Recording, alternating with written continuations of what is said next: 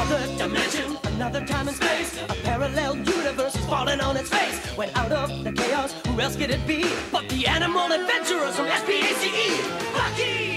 Captain Bucky O'Hare! Mutants and aliens and toads beware! You're looking for adventure? Well, this is... Hello and welcome to SMTV, the podcast where we look back at the cartoons that shaped our childhood. I am Chris Bolton. With me, as always, my partner in podcasting, Mr. Mark Williams. Hello. And this is about the fucking third or fourth time we've tried to do this recording. So just bear with us, listeners. Like we're way past our normal scheduled start time. This has just been a bit of a fucking nightmare. So anyway, hopefully you will all get to hear this because this week we are looking back at Bucky O'Hare and the Toad Wars. Yeah, now this one, I was quite looking forward to this because I remember when when it first came out, which was about 91. I remember my cousin was massively into it, and I wasn't that bothered. I sort of watched quite a bit of it with him, but I wasn't really that interested. And then I think I saw it again. Would have been 15 plus years ago. It was on one of the the kids channels on Sky, and I caught one of them, and I was like, "Oh right, okay, I remember this. I'll give it a look." And I got really into it to a point where I Sky Plused it, and I was like, anytime I had a spare hour or so, I was going back to it and watching through. I mean, it's only 13 episodes. It didn't take a great deal of time. But I got really hooked on it, and I remember thinking it was really good. So then, coming back to it this time, I was quite excited, and let's say I won't bury it too much. I really enjoyed it. There are some problems with it, but I really enjoyed sitting down and watching it. Yeah.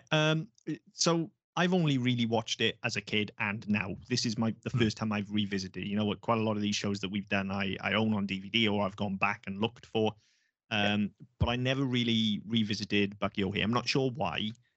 Because I do remember at the time being quite into Bucky O'Hare. You know, it was another one of those anthropomorphic action shows, you know, like Turtles and Biker Mice and, you know, Cowboys and Moon Maces. So this was really popular.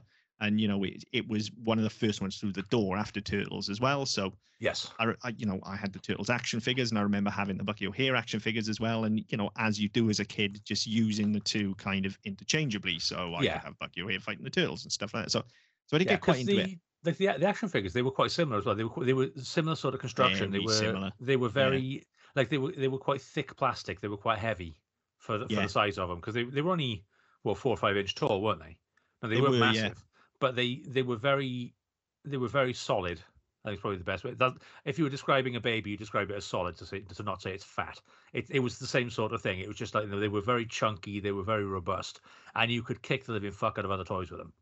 I had no idea you were not supposed to call a baby fat. No. You can call them chubby. You can call them robust. You can call them solid. You're not allowed to say fat because parents get upset apparently. Okay, life lesson learned today. Although to be fair, my godmother did say I had a lopsided face. My mother didn't speak to her for a year, so you know. I don't think you have a lopsided face. Oh, I very much do. It's fine.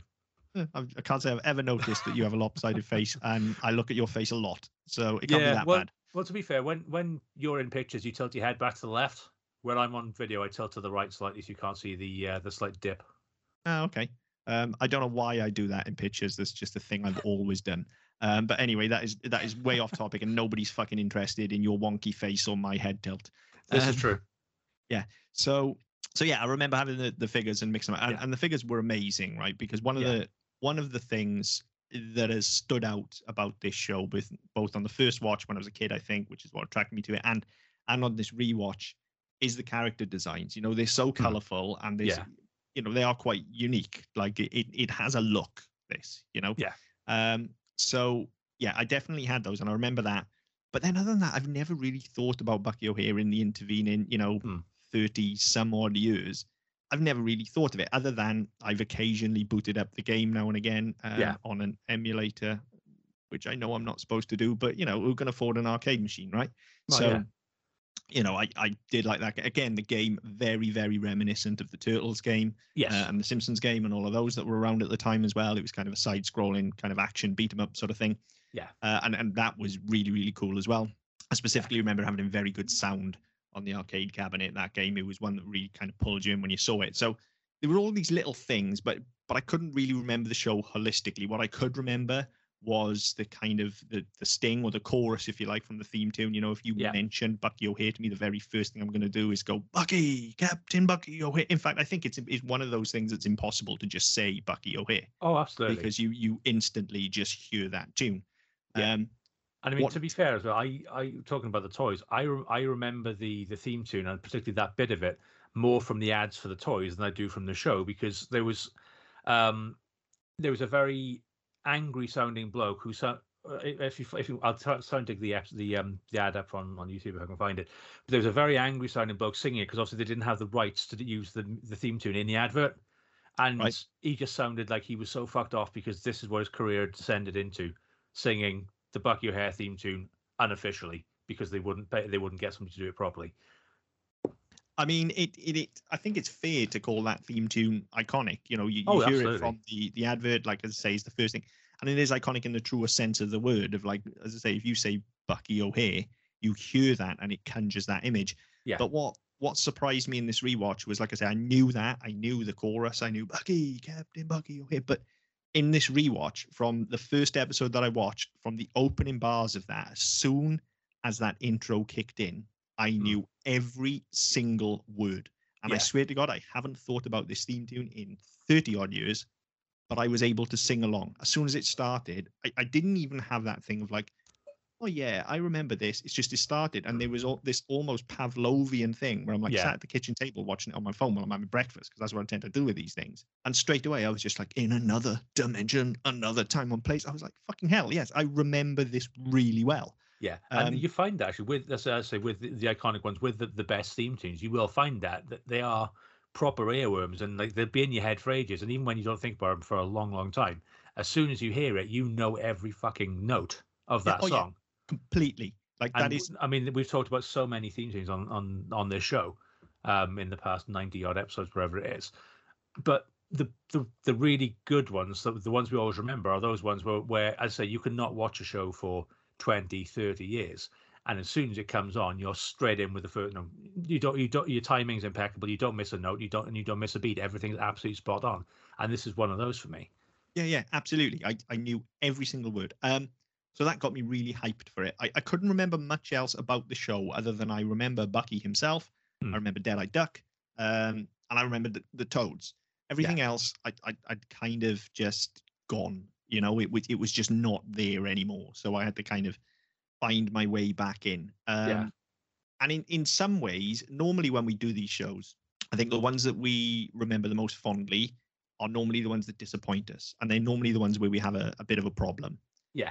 Whereas this one, I kind of came to it with the opposite problem this time, in that because I remembered so little of it, other than I remember liking it as a kid. Yeah.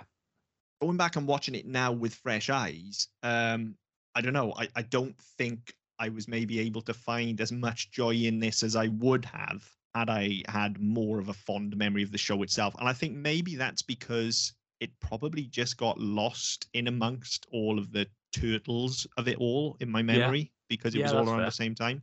So because, you know, like, this isn't to say this is a bad show, because I don't think it is at all. I think there are elements of it which are actually very, very good. But then there are elements which are just not quite, you know, they're just not quite there. And I couldn't help but focus on those. And I think it's because I wanted to love it so much. Again, coming in fresh, you know, everything about this, and regular listeners will know, like, you know, space opera is a thing that I love. And I've talked about that a lot on the show as well. You know, science fiction and space opera, that's right up my alley. Yeah. And, you know, then you add all of this stuff on top. You add the cool character designs. It is very comic booky as well.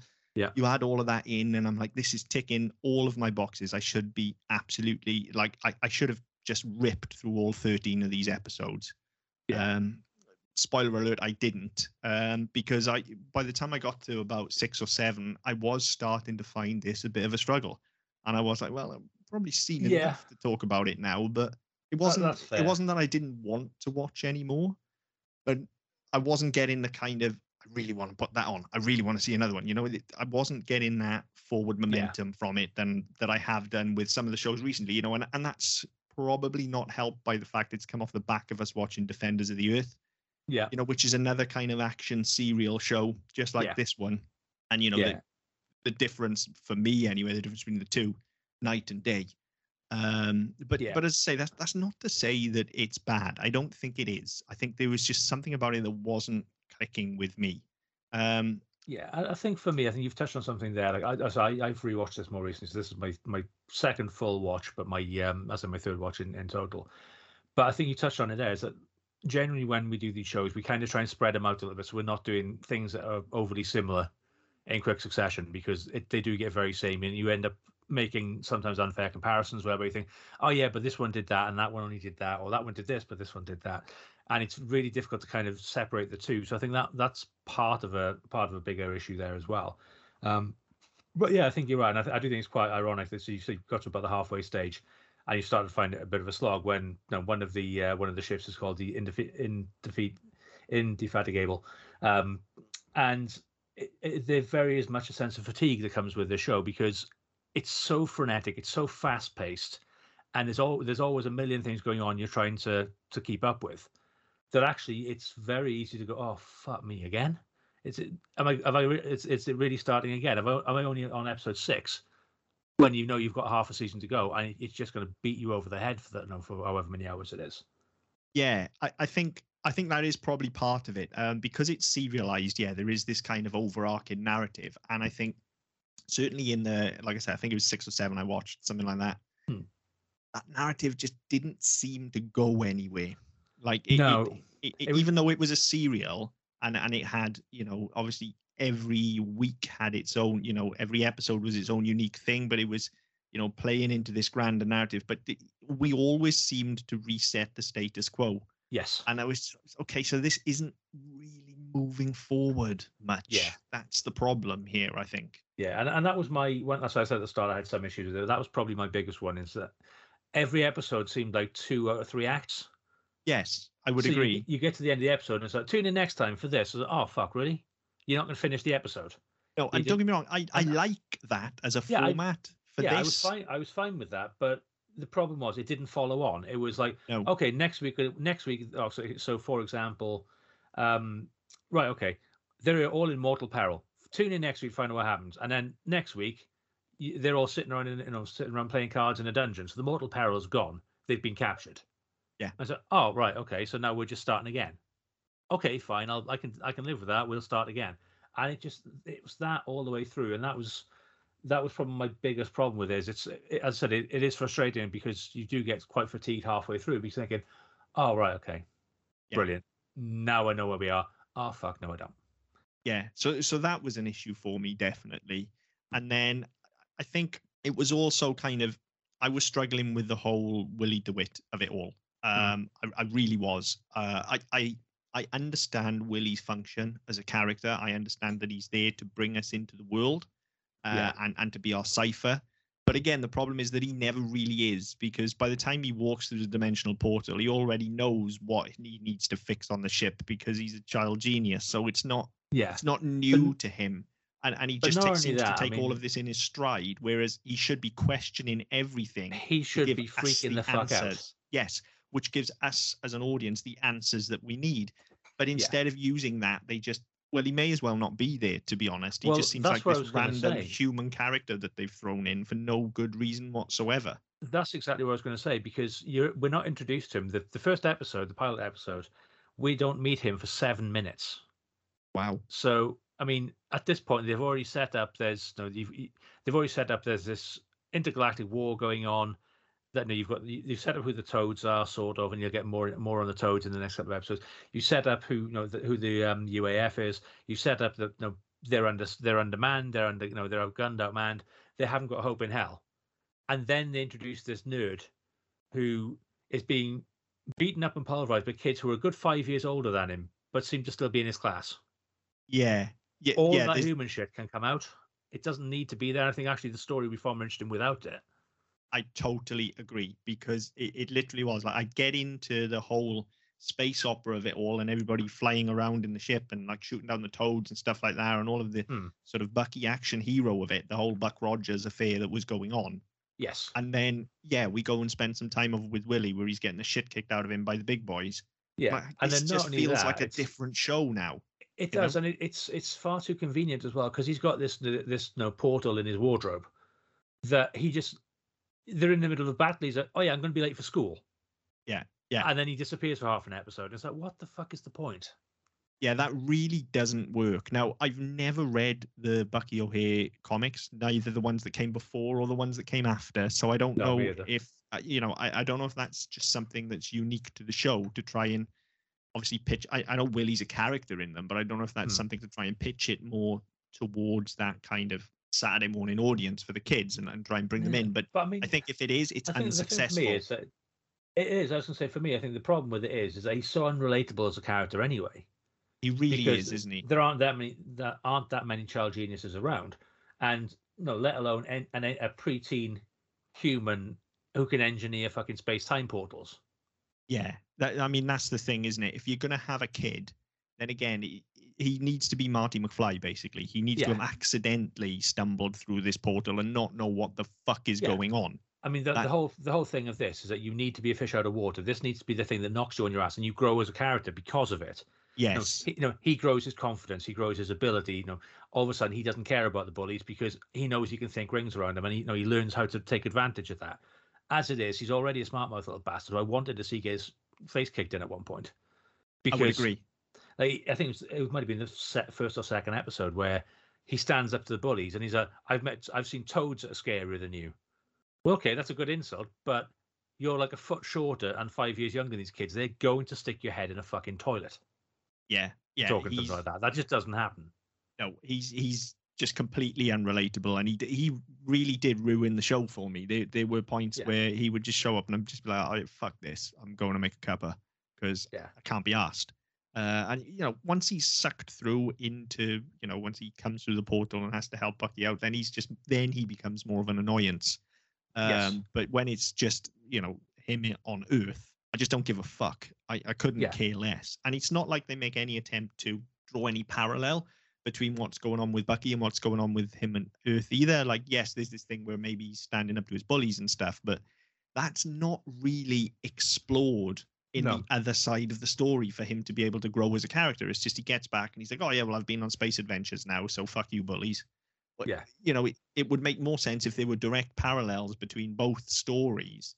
Yeah, exactly. To allow him to use a skill that he's learned with Bucky in order to best the bullies. So he was a huge problem for me as well. And this is all to say that I think the reason I'm not interested is because ultimately there are some pretty big problems with the writing, and it is solely in the narrative arcs of the writing and the structure of it, because I think the actual moment to moment of it, I think there's nothing wrong with the dialogue, there's nothing wrong with the performances or anything like that. It's just the stories that are being presented to me just don't grab me. And for me to say that as somebody who is a fucking surefire, this is a hit for me. Like, this should be a home run. Like, this is going to tick all my boxes as a kid and now, to be honest. But I'm looking at it going, it's just something that's not right for me. Yeah, I'd agree with that. And I think I agree. I think the performances are good. I think that the dialogue is more or less all right. No, it's more than passable in places. It's exactly what it needs to be. It doesn't have to be Shakespeare. This is a space opera. Yeah, and I think sometimes it's easy to forget as well that some of the stuff we watch, it's aimed at kids. Yes. And sometimes you think, well, yeah, that dialogue's a bit hokey, but actually, if you're aiming at something at like 8-year-olds because you want them to buy toys, you don't really want it to be overly talky.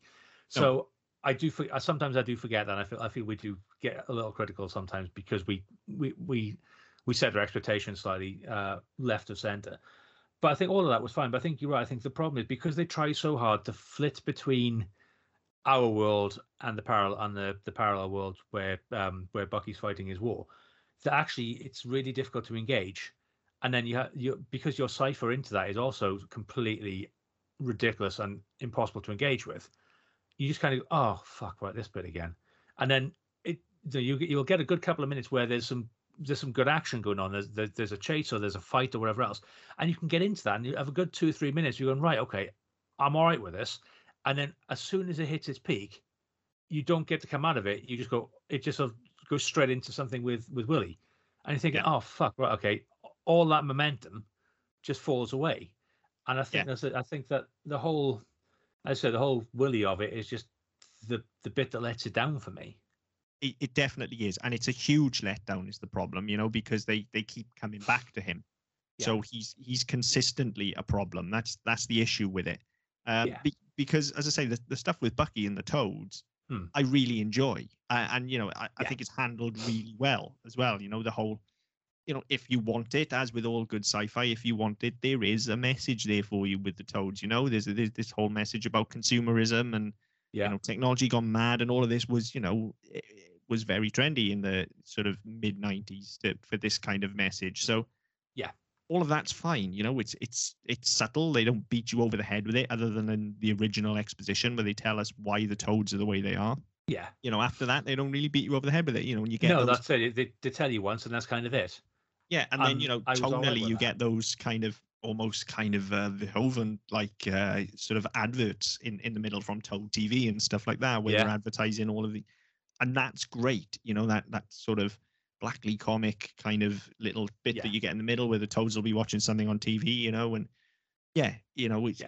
that's all really good, and I'm all for that. But then we flip back over and it's like, right, here we fucking go with Willie again now. Like, all of that good work has just been undone because that stuff, I know it's a kid show, but that stuff feels like it's a kid show, but they're pitching above the heads of children as well. So there's something there for me as an adult to watch. But then as soon as you bring Willie into it, I'm back down to like, oh no, this is a really fucking dumb kid show. And the thing is as well, there are elements to it. There are elements to the, I mean, take out the boy genius and all that sort of it. There are elements to the Bucky story which have some really, some really deep roots in some very well received sci-fi. Now you look at the thing with we're fighting a war that we can't win because we're outnumbered and we don't have the technology. There's the sort of the political wing of it, where you've got the UAF and the sort of the generals and all the rest of it. If you look at something, you look at the Foundation, which is on Apple TV Plus at the moment, based on Asimov's novels. That you always have that in sci-fi because you always want to make your society as relatable and as engageable as you can. So you say, right, okay, well, we all have these bureaucratic governments who fuck things up, so we'll put some of that in there. We all have these change of command of people who don't know what they're doing, but they outrank us, so we have to kind of go against them and rebel a little bit. We'll throw that in, and there's so many elements of that in this show. We're actually looking and think, fuck, right, okay, do away with the kids bit. You could make this and you could pitch it at a far older audience, and it would work as long as you got rid of the kid shit. I 100% agree. Yeah, I think were they a bit more. It's unfair, isn't it, to say were they a bit more savvy of their audience, because their audience is very clearly, kids that look, they want to sell toys. This fucking show exists. Crack onto the turtle market.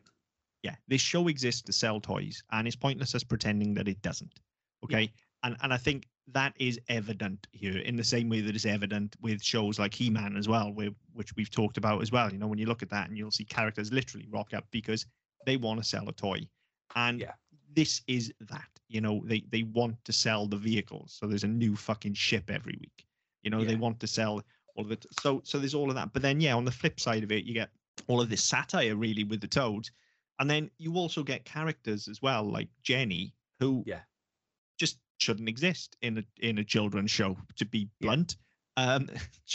Clearly somebody on the creative team is a furry. Like we can't beat around the bush with this, can we? Like, she's a fucking dominatrix cat, like or whatever she's supposed to be. I assume she's a cat. She looks like a cat to me. A cat in the plant Aldebaran. Yeah, there you go. Alderon. I've got to be honest, the supporting character that most engaged me was Daffy Duck with 4 arms. I mean, Deadeye is absolutely the best character in the entire show, and he's the only one other than Bucky that I remembered, like, just in the back of my head. If you said me Bucky O'Hare, I could remember Bucky and I remember Deadeye, because he's a cool character. Like, yes, he's stereotypical. He's a fucking pirate duck, talks like a pirate. Got 4 fucking arms, all firing guns. Like, he's as stereotypical as he gets, but he's cool. But again, it's an iconic character, isn't it? You see that character, you know instantly what you're looking at. Yes, exactly. Then you got like both the baboons. Like, I couldn't remember fucking either of them when they showed up, because you get, first of all, there's Bruce, isn't there? And then it becomes Bruiser, doesn't it? Yeah, so Bruce becomes one with the Aniverse. So basically he dies. but they don't want to say he dies because the kid shows up. He becomes one with the Anniverse, and then Bruiser shows up. Yeah. So, like they're just fucking something and nothing, aren't they? They are, again, you're just your stereotypical brute. So, and again, you've got your Orko substitute as well with Blinky. yeah, I mean, Blinky's all right. He Blinky's does all right. exactly what he does, what he says on the tin. As you say, he is your Orko comic relief stand-in. He's sort of there as a Deus Ex Machina whenever you need him as well. Like, oh, how do we do this? Oh, I'll get Blinky to do it. He's a computer robot thing, so he can override whatever drive it is this week. And he exists for that reason. Yeah, he I think as an android, he has every port ever made because all the discs are different shapes, and he can take them all. Well, there you go. It goes all ways between him and Jenny. I'm sure there's all sorts of shit going on that ship. But I mean, I've got to go back to it because she does just. Jenny's bizarre, isn't she? Like she's so fucking bizarre. Like as soon as she popped up on screen, I was like, right. First of all, this tells me how young I was watching this show because I had no memory of it. Right. And there's no way I get past the age of like 11 or 12 without very clearly remembering this character. So she's odd, really odd. And then there's this whole thing as well about her having these like magic psychic powers, which she has to hide from the rest of the crew, but they never really explain why, do they? No. And I was trying to work that out. I was trying to remember that when I was looking through it. I haven't got through them all this time, just haven't had the time to do it. But I was trying to remember if that ever gets resolved. And I don't think it does. I think it's just one of these that you see her using them, and then it's like, oh, we just won't talk about that. There is a point where like some fucking Grand High Poobah Queen of the Aldebaran Sisterhood or whatever they called shows up. I think it's around about episode 3 or 4 where she needs to use her powers, and it's the only way out of a trap. And like she connects with this fucking ancestor or whatever it is from her clan or whatever the fuck, because they don't explain this at all, right? No. And there is just a few throwaway lines of dialogue there where she goes something along the lines of, oh, well, you're going to have to use your powers because there's no other way out, but then they'll all look at you differently or something like that. And it just suggests that perhaps they'll treat her as other if they know that but like they're all fucking walking, talking animals. They're all different species. Like how? Yeah. It didn't make it. The only thing I can think is that maybe in the comics it was a bigger thing. Well, this is where I've come to with the show, actually, with the ones I've watched, because as I say, I think for the most part, if I can ignore the willy of it or tonally, I like it, and I like all the adventure stuff, and I can't help but watch it and think maybe I should dig these comics out because maybe there's something I'll really enjoy there. If they're less all over the shop and if they are pitched more firmly, I don't know, maybe they're not pitched at a more firm adult audience, I don't know, but at least if they're more consistent in their pitch, then maybe I'll enjoy it. But I just feel like all of these characters really, other than Deadeye, you understand instantly as soon as you see him. Bucky, you understand because he literally is Buck Rogers, like even down to all the capes and everything. Like he's just fucking Buck Rogers / Flash Gordon / whatever space adventure hero you want. So he's easy to understand. And the rest of them, you're like, but where do they come from? Like the relationship between the two baboons is literally a throwaway line of, well, I'm going to come with you because that's my brother. Yeah. Okay, well, you've got 2 or 3 episodes there in a better show diving into the backstory of that and bringing the other baboon back, to get some flashback into it, and what is a Beetlejuicean berserker baboon? Like, tell us about that. And again, I think maybe I'm being unduly harsh because it did only get 13 episodes, and maybe, if it had got more, we'd have delved into this a bit further. And, maybe. And it definitely does suffer from, it's been watched off the back of Defenders. And I'm also currently going through Rebels as well on Disney Plus, which really doesn't help this at all. No, it really because doesn't. They are very, very similar in tone. And Rebels is up there with the best cartoons I think I've ever seen, if I'm being perfectly honest. So I when I was watching this again this week, I did sort of start flashing back to Rebels because I only watched it last year, or possibly earlier this year, thinking, this is what it should. No, that's what you want from it, isn't it? Yeah, that's what you want. Yeah. So, and let's say, don't get me wrong. I did still enjoy this, but I think that over the last probably 12 to 18 months, having sat down and watched Clone Wars started back, watched Rebels, and then coming back to this again and went, oh yeah, but that's been done so much better since, and it's difficult. So yeah, I think we touched on that as well. Talking about where maybe the comic was a bit more in depth, whether it had more in it, and the things they could have done. It comes back to the problem we had with Game of Thrones and the adaptation of that, is that you're not always going to get a completely faithful adaptation, but what you do need to do is get the adaptation right for the media you're using. And I think to certain, and I mean, I'm surmising that stuff is in the comics because the comics had a far longer run. But if that's the case, then you either need to include them and make them mean something, or leave them out. And if they've gone to and if they have gone to this point of saying, right, well, we're going to do this stuff with Jenny, we're going to just throw away the two brothers because we don't need it, then just don't mention it. Yeah, exactly, or drop them from the adaptation altogether. But the comic actually doesn't have a huge run either. In fact, it had a very limited run, and I do remember this just from trivia. It ended up being one of the few comics that I don't know if you know. I'm sure it was Titan Publishing, or it might have been Thompson, who would then became Titan. But anyway, it ended up getting picked up in the UK and finished over here. After the show as just a tie-in merger, because the comic died a death after a few issues. Just I think by the time even the show was on the air, the comic and they never finished their first story arc even.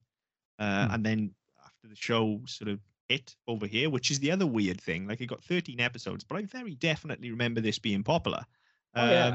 Like they finished that comic run off, but only to the extent of they finished that first arc. There weren't very many issues of the comic at all. It's just about whether they're more consistent in their storytelling with that, because that is definitely the issue here. Is this storytelling is so inconsistent.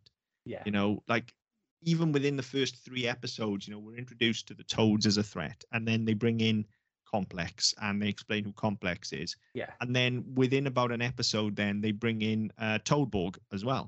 Yeah. Right, hang on.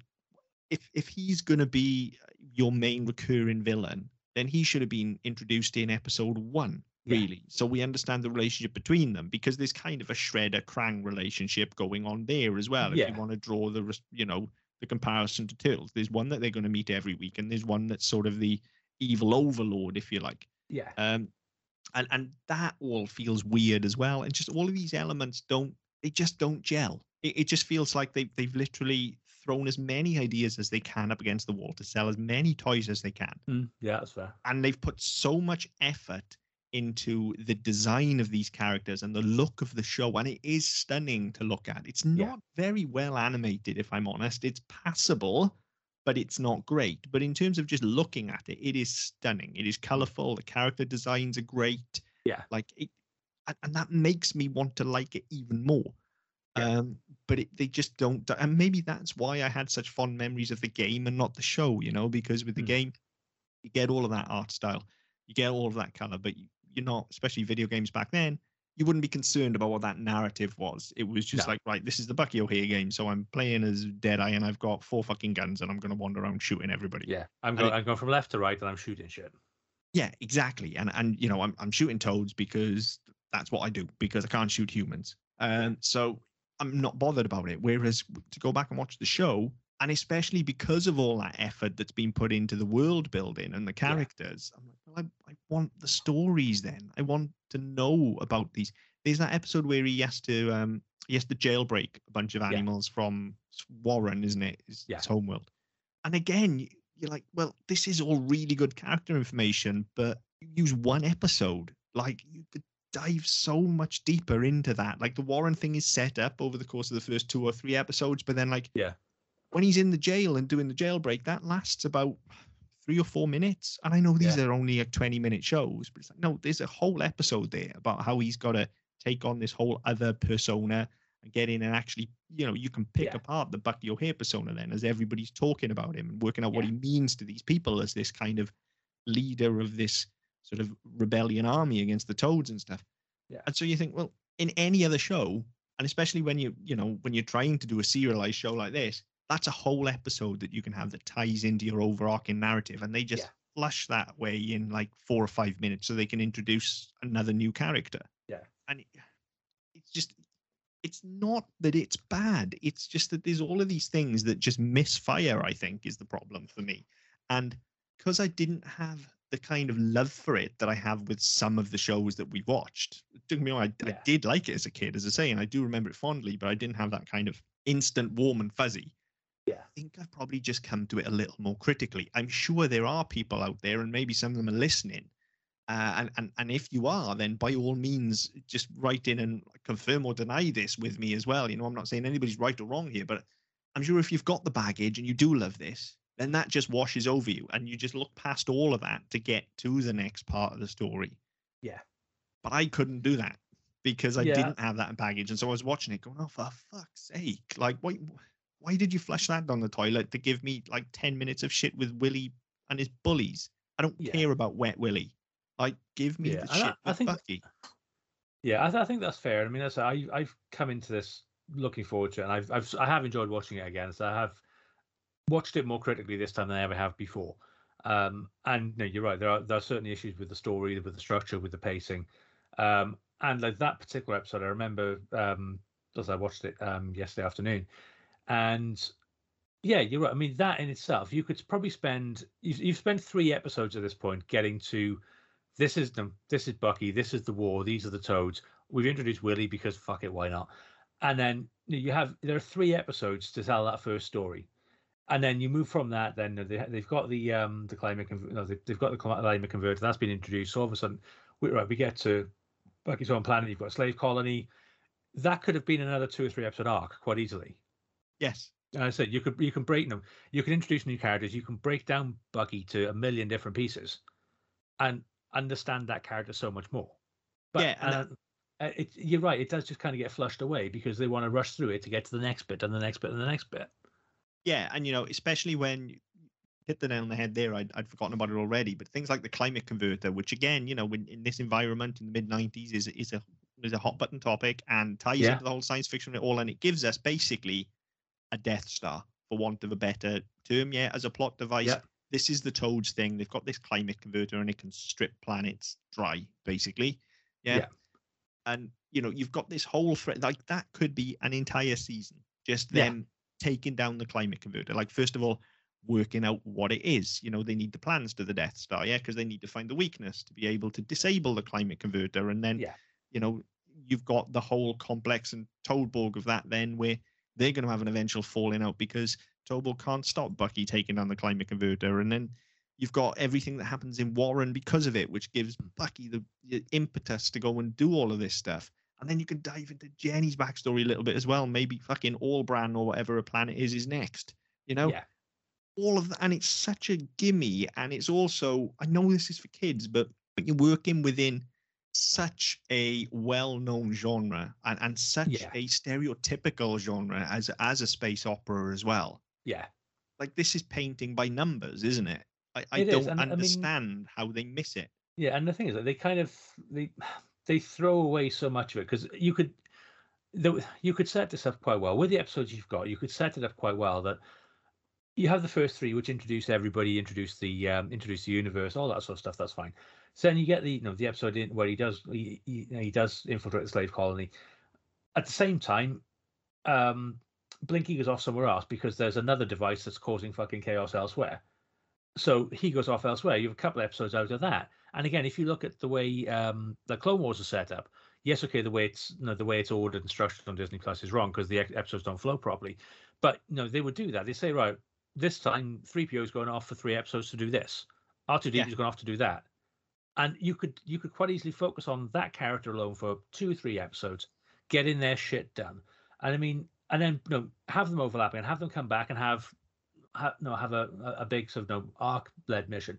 But there's one where they're talking about this complex is using Toad TV to control mammals throughout the universe. So the mission is to go and turn off Toad TV. Well, okay, that's your fucking house. You can spend a couple of episodes building up to, well, how's he doing that? Where's that coming from? How do we what's going on? Then they discover it. Then they hatch the plan. Then they come up with the plan. Then they go off and execute the plan badly, fuck it up, and then fix it in the end. But all this stuff is here. It's just like they've kind of gone, oh right, well, yeah, we haven't got enough episodes, so fuck it, we'll just chuck it all in this way. and we'll just sort of throw it all in, stir the pot, and see where it falls out.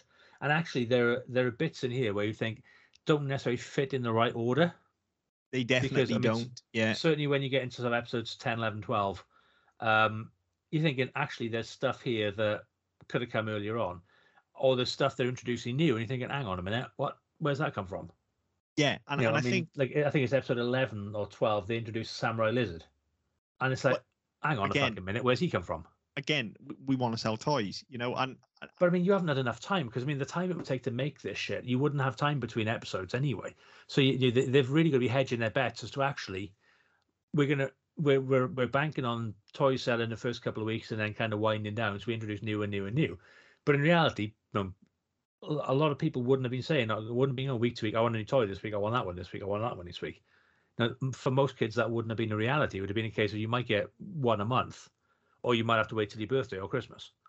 Yeah, I mean, most of us were getting toys at exactly that, weren't we? Birthdays and Christmas. Yeah. And particularly action figures, because they were those toys that were they weren't not cheap, but they weren't expensive either, were they? So they were present toys, Well, that's the thing, because generally you get a set, you'd get a set of Ghostbusters or a set of Turtles or a set of Transformers or a set of Thundercats, because that's kind of how it worked. Transformers were slightly different because they were bigger and more expensive, but they were also more elaborate as well.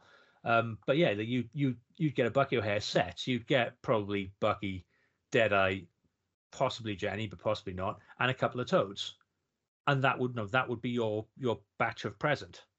Yes, yeah, exactly. And that, I can definitely remember doing that as a kid. Like there was a He-Man Christmas, there was a Turtles Christmas.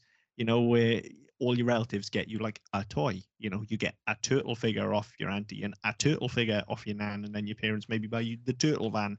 And that was just something you did. But so and then you get the one aunt who missed the memo and gets you the same one as the other aunt. Yeah, or you get the one that buys you, like the fucking knockoff brand. Yeah. Like the middle-aged. Yeah, the one that come from Woolworths that was like £2 instead of 10. Yeah, like middle-aged GI tortoises or something like that, just look similar. Teenage Mutant Ninja Terrapins or whatever it is. But yeah, so like I get that they're introducing these characters because they want to sell toys, and I don't necessarily have an issue with just dropping in, baddie of the week this week because we want to sell a fucking Samurai Lizard toy or whatever. But I think, when, again, I compared it to Rebels earlier, and yeah, you're right. Perhaps in terms of the writing, Clone Wars is a better fit because it's that serialized nature as well, where there is a grander overarching story, but then we'll get each individual story within it. Yeah. And I do feel conscious of comparing it to a show that came so long after it, and is, without any shadow of a doubt, again, one of the best animated shows that's ever been made, simply because of the amount of care, attention, effort, and money that has gone into it, and the fact that, look, it's fucking Star Wars, and you can't move away from that. But then when you do have something like this, which, yes, it came earlier, but is very clearly influenced by that Star Wars boom. Yes.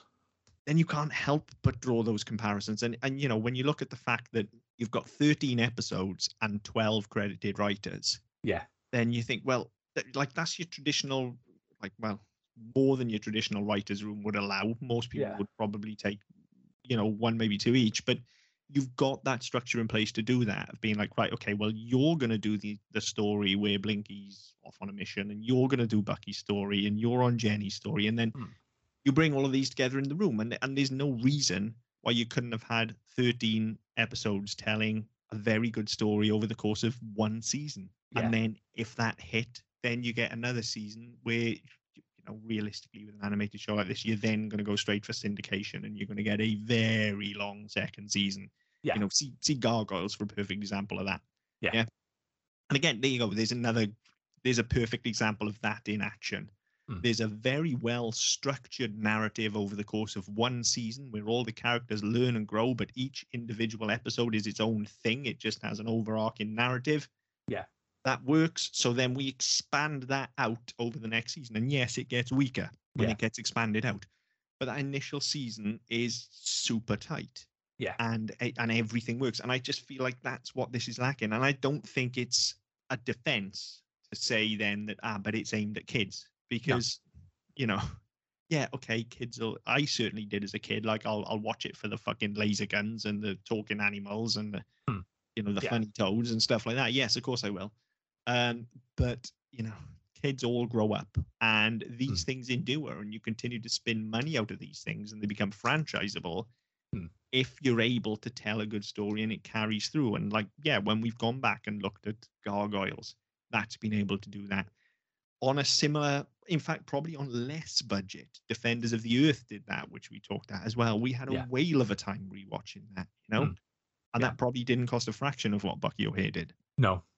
So, it's not really a defense, but I'm conscious in saying all this, that even I feel like I'm being quite negative on it, but there's still a part of me that really wants to love this show. Like, I want to love it. Everything about it just screams at me like, this is amazing. I love the fact that we've got a fucking rabbit running around in a cape in space shooting lasers, and we've got a duck with 4 arms who's a pirate, and we've got a fucking, telekinetic fucking BDSM cat. And I love all of that. It's bonkers. And I love it. And I love the aesthetic of it. I think it looks great. And I love all the stuff with the toads and how, they're all being controlled through the fucking Toad TV. And I love all of it. I love all of it. It just doesn't hang together at all. And I think I'd forgive even the animation is dog shit. I'll be honest. It's really not well animated. I'm sorry, but it's not. For all it looks great, it is not animated well at all. No. But I could look past that as long as it held together and the story was there, and it just doesn't. And it's such a shame. It feels like such a missed opportunity. Like, this is a show, I think, more than any of the others we've done now, where I want to reboot. I want to see what this looks like in the hands of people that loved it growing up, but are able to take a step back and look at it constructively and just go, what can we do better? How do we improve this? Yeah, I think that's the thing as well. I mean, that's always my massive. It's a huge button of mine with reboots, where people say, "Oh, I loved it when I was a kid, so I wanted to remake it," and then they completely fuck it up because they don't actually know how to do it justice. I think with this, there's an opportunity, because actually, what's there is good, and I really enjoyed what's there. And I'd say I didn't get to watch it all this time, but I probably will over the next couple of weeks go back and finish it, because it's only 13 episodes. I did half, if not more. So, it's not as if it's going to take up a lot of my time. But I think it's absolutely right for somebody saying, right, okay, well, the Earth stuff doesn't work. We don't need that. Willie's only there as a cipher. He's only there to bring us in from the human world into this parallel universe. We don't need that. We can just, people are smart enough to watch the show. Kids are smart enough to watch the show and realize, actually, they're not on our planet. Big fucking whoop. Doesn't matter. Yeah. We can still tell the story. We can have the engaging characters. We can have the quests, all the rest of it. Spin this out over probably 36, 40 episodes, and you're absolutely golden. Yeah, absolutely. And again, see the Star Wars shows for that, where you're able to recognize, like, I know Jedis look human. They aren't Earthlings, though. Yeah. Yeah, so again, you're able to just drop something in space, and all of a sudden, all bets are off. You can be any race you want. You can be any species you want. You can all talk English. This is just accepted language of the genre. Yeah. So there's no need to bring Willie into this and explain the world. You can just as easily do it when Bruiser shows up. Yeah. It is Bruiser, isn't it? Yeah, it's Bruiser, the brother. Just as easy to do it because he's new to the crew. So it could just as easy be, well, yeah, okay. You can come and avenge your brother, but just so you know, this is what we're up against. Here's all the toads. Or, you can do it when Bucky gets back to Warren and you see it all stripped. And you're like, because this is the thing, like, we don't necessarily need to know instantly what Complex has done to the toads. That can all come out as we're going through. What we need to know instantly is toads are bad, okay? And Bucky and his crew are the good guys. Well, and it's an easy fix as well, because the way this season starts with the very first episode, so you get the 6 or 7 minutes before you actually meet Willie, where there is all hell breaking loose. There are battles going on. Bucky is kicking ass. So you start with that. He's the conquering hero, but he arrives home and his planet is fucked. Yeah. And there you've got your story for the rest of the season straight away. Bucky wants revenge, but Bucky has a job to do. All of a sudden, you're straight into, you've got your conflict, you've got your quest, you've got your goal, and you can launch into it.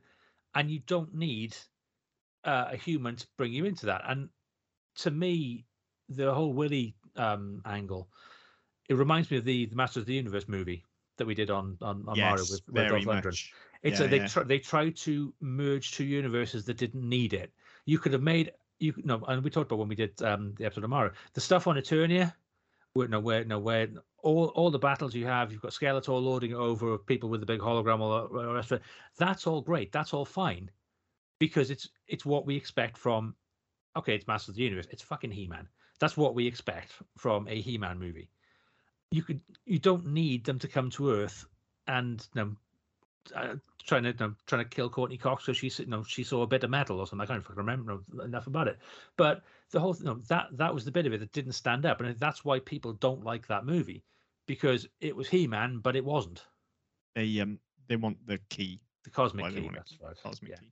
So I mean, it's that principle here. It's like we don't need Willie DeWitt. We don't need the bit with the bullies. We don't need any of that shit because it doesn't add anything. No, it adds absolutely nothing, no value whatsoever. It actively makes the show weaker. And, it's interesting when, again, just another comparison that jumped out at me, and perhaps even a more obvious one than Star Wars. And I'd have to check the time scale on this. I'm pretty sure Bucky probably came first here, but there probably wasn't much in it. But I can't watch it without thinking of the Star Fox franchise either. And again, look, those are games, okay? But I'll be honest, I understand the story within Star Fox a lot better than I do with Bucky O'Hare because it's simpler. Yeah. When you're watching Star Fox, you've got Star Fox and his team on one side, Star Wolf and his team on the other side, yeah.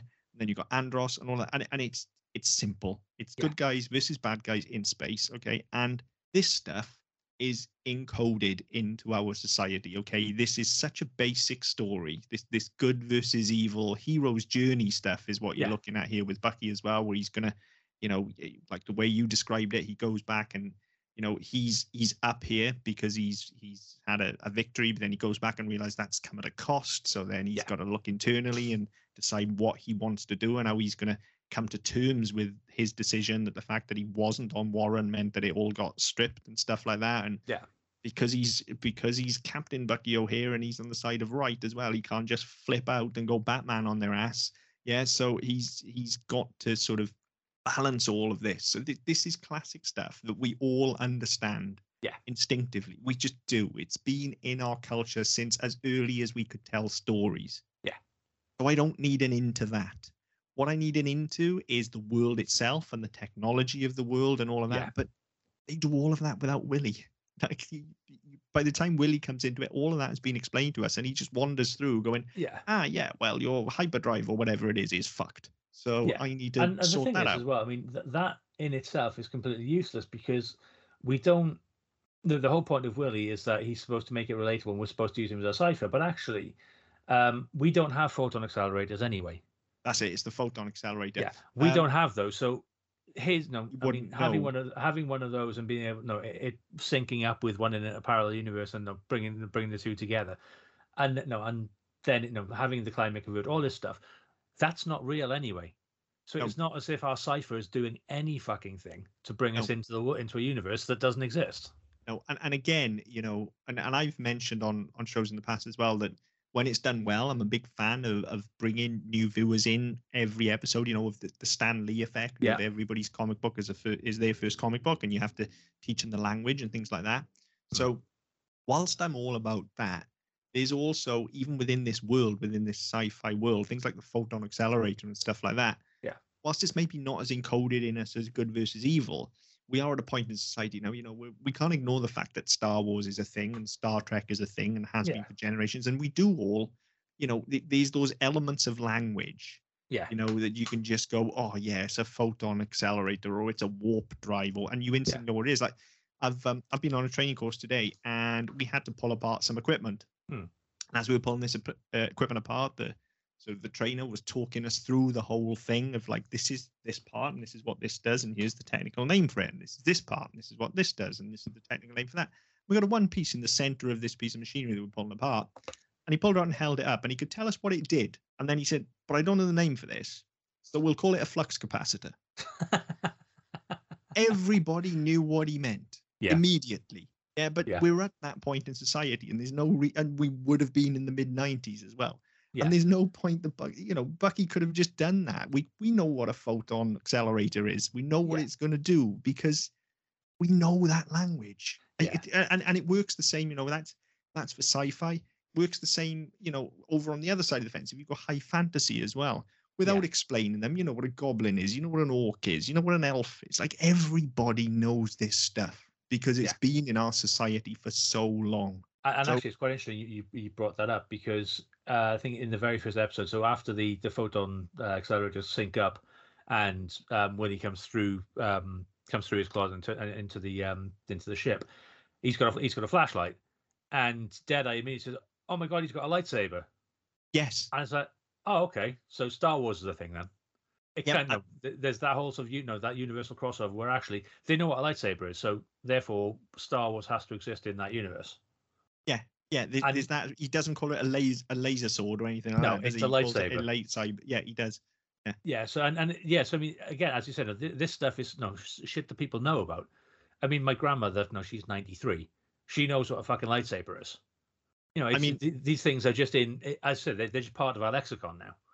Yeah, literally, I think everyone in the world knows the term lightsaber pretty much. If you're affluent enough to have access to media anyway, there will be some people, of course, that don't because unfortunately they've never been able to watch Star Wars. But if you live within affluent society, you know what a lightsaber is, and you don't look at it and go, "Oh, it's a laser sword," or "Oh, it's that thing from Star Wars." You look at it and you go, "It's a same as everybody can straight away look at a photo of him and go, "Oh, that's Darth Vader."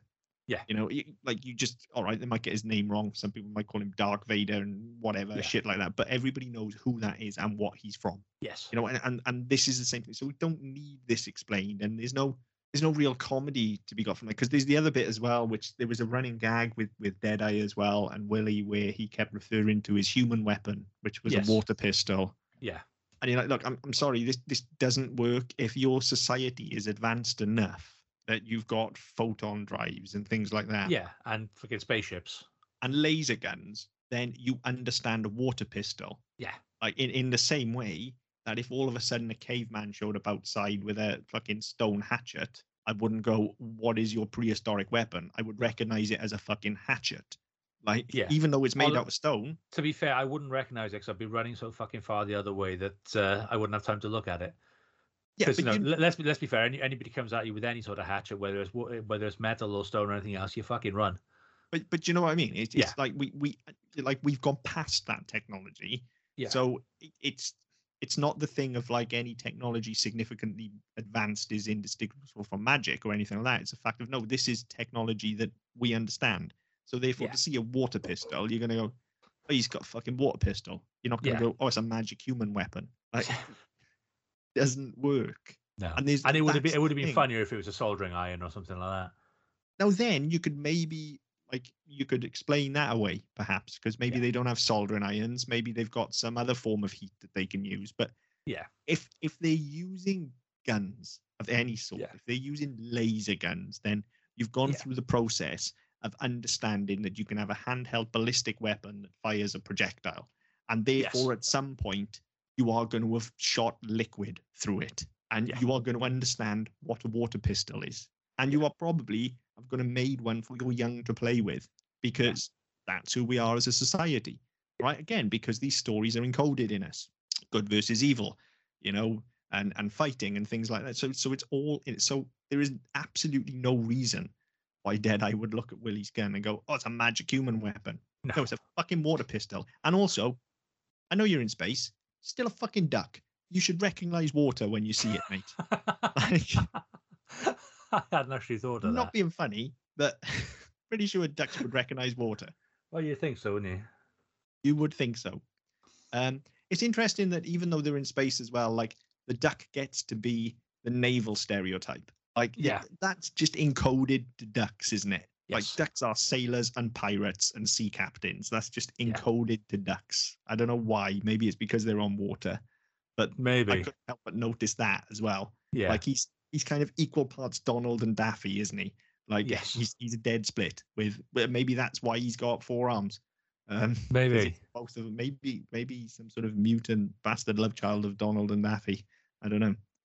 Maybe. Yeah, I was going to try to work out who the mother would be then, but obviously Daisy, because she definitely do Donald and Daffy together. Fucking whore. Anyway, sidetracked. Uh, Yeah.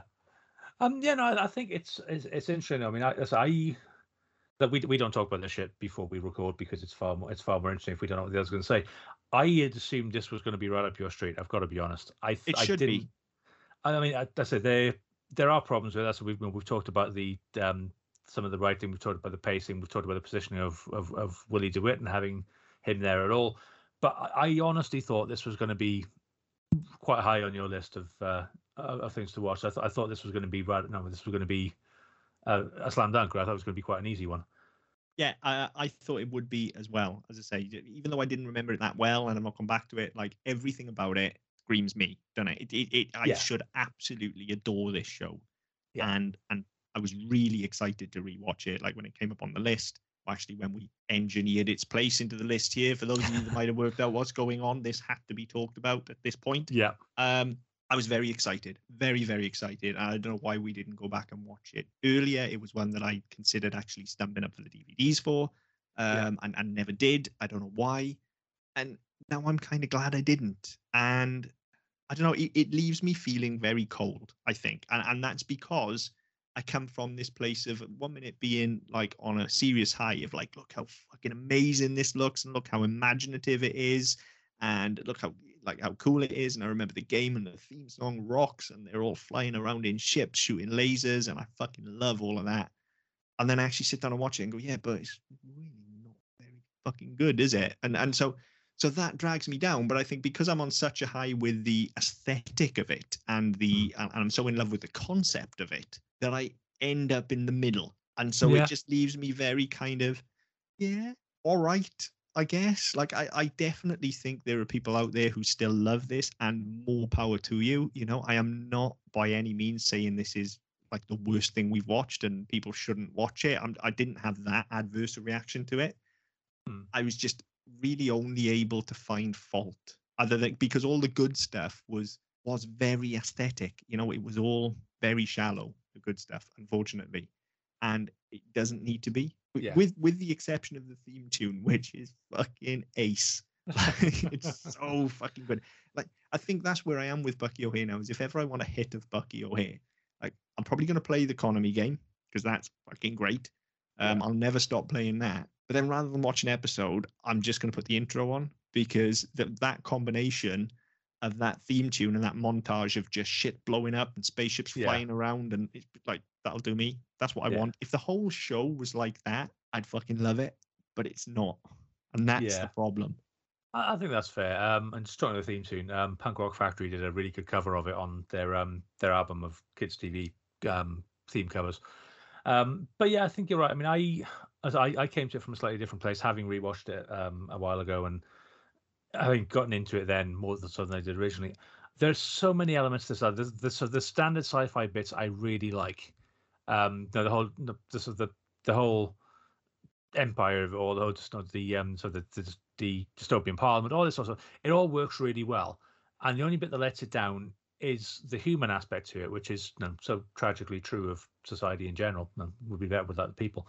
But I think that's the bit that lets it down. But for me, I think I can get past that enough because the action sequences and the actual sci-fi bit of it, the bits I'm expecting with the laser blasters and the spaceships and all that sort of shit, I find really engaging. And I want more of that, to a point where mostly I'm willing to forgive Willie DeWitt and all that side of it. But again, given it's only 13 episodes, so it's only 6 hours and change, I can't do it in one hit. Whereas a lot of things we've watched have been longer, and I've been able to sit down and say, right, I can do this all day. This one I can't, and I think that's probably the problem with it is probably the pacing, because every time you're getting into it and it's getting interesting, you then stop and go back to earth and see Willie get shoved into a locker again. Yeah, and it does, and again, it's interesting that you say you weren't able to go through all 13, and again, just comparatively, if you look back at Gargoyles when we did that, and I think we were on the opposite sides of the fence there initially with that, where I remembered it very fondly and you couldn't remember it that much. But even though I remembered it fondly, I couldn't remember too much of the story, and I distinctly remember sending you a message after I'd watched like the first 6 or 7 in a row in one fucking hit, where I was just like, look, this this fucking pilot episode is about 2 to 2.5 hours long or whatever it was. Yeah. And you are going to want to watch it all once you start. So set some time aside. And that's what you want from this in one go, isn't it? Like 13 episodes. What's that? Probably about 5 hours-ish, give or take. I think they come in just under half an hour. So I think you're probably looking at 6 hours and change. Okay. Call it 6 hours. Like, potentially, that's 2 or 3 days straight, which is what I did the first season of Gargoyles in, you know? And that's what you want, is you want that story to grab you and suck you in and do it in 2 or 3 days straight. And it just doesn't, because of all the fucking... There were points where this genuinely felt like it had more in common with Denver the Last Dinosaur than it did with Defenders of the Earth or something like that, or Turtles, because of all that stupid, pointless shit going on with Willie. And it just sucks the life out of it. It's such a shame. And I would genuinely 100% be up for any further episodes or media, whatever you want, whether it's comic books, stories, you know, episodes, however you want to feed me more Bucky O'Hare. If somebody wanted to take a stab at it, I would 100% give it another go and just see what a different creative team could do.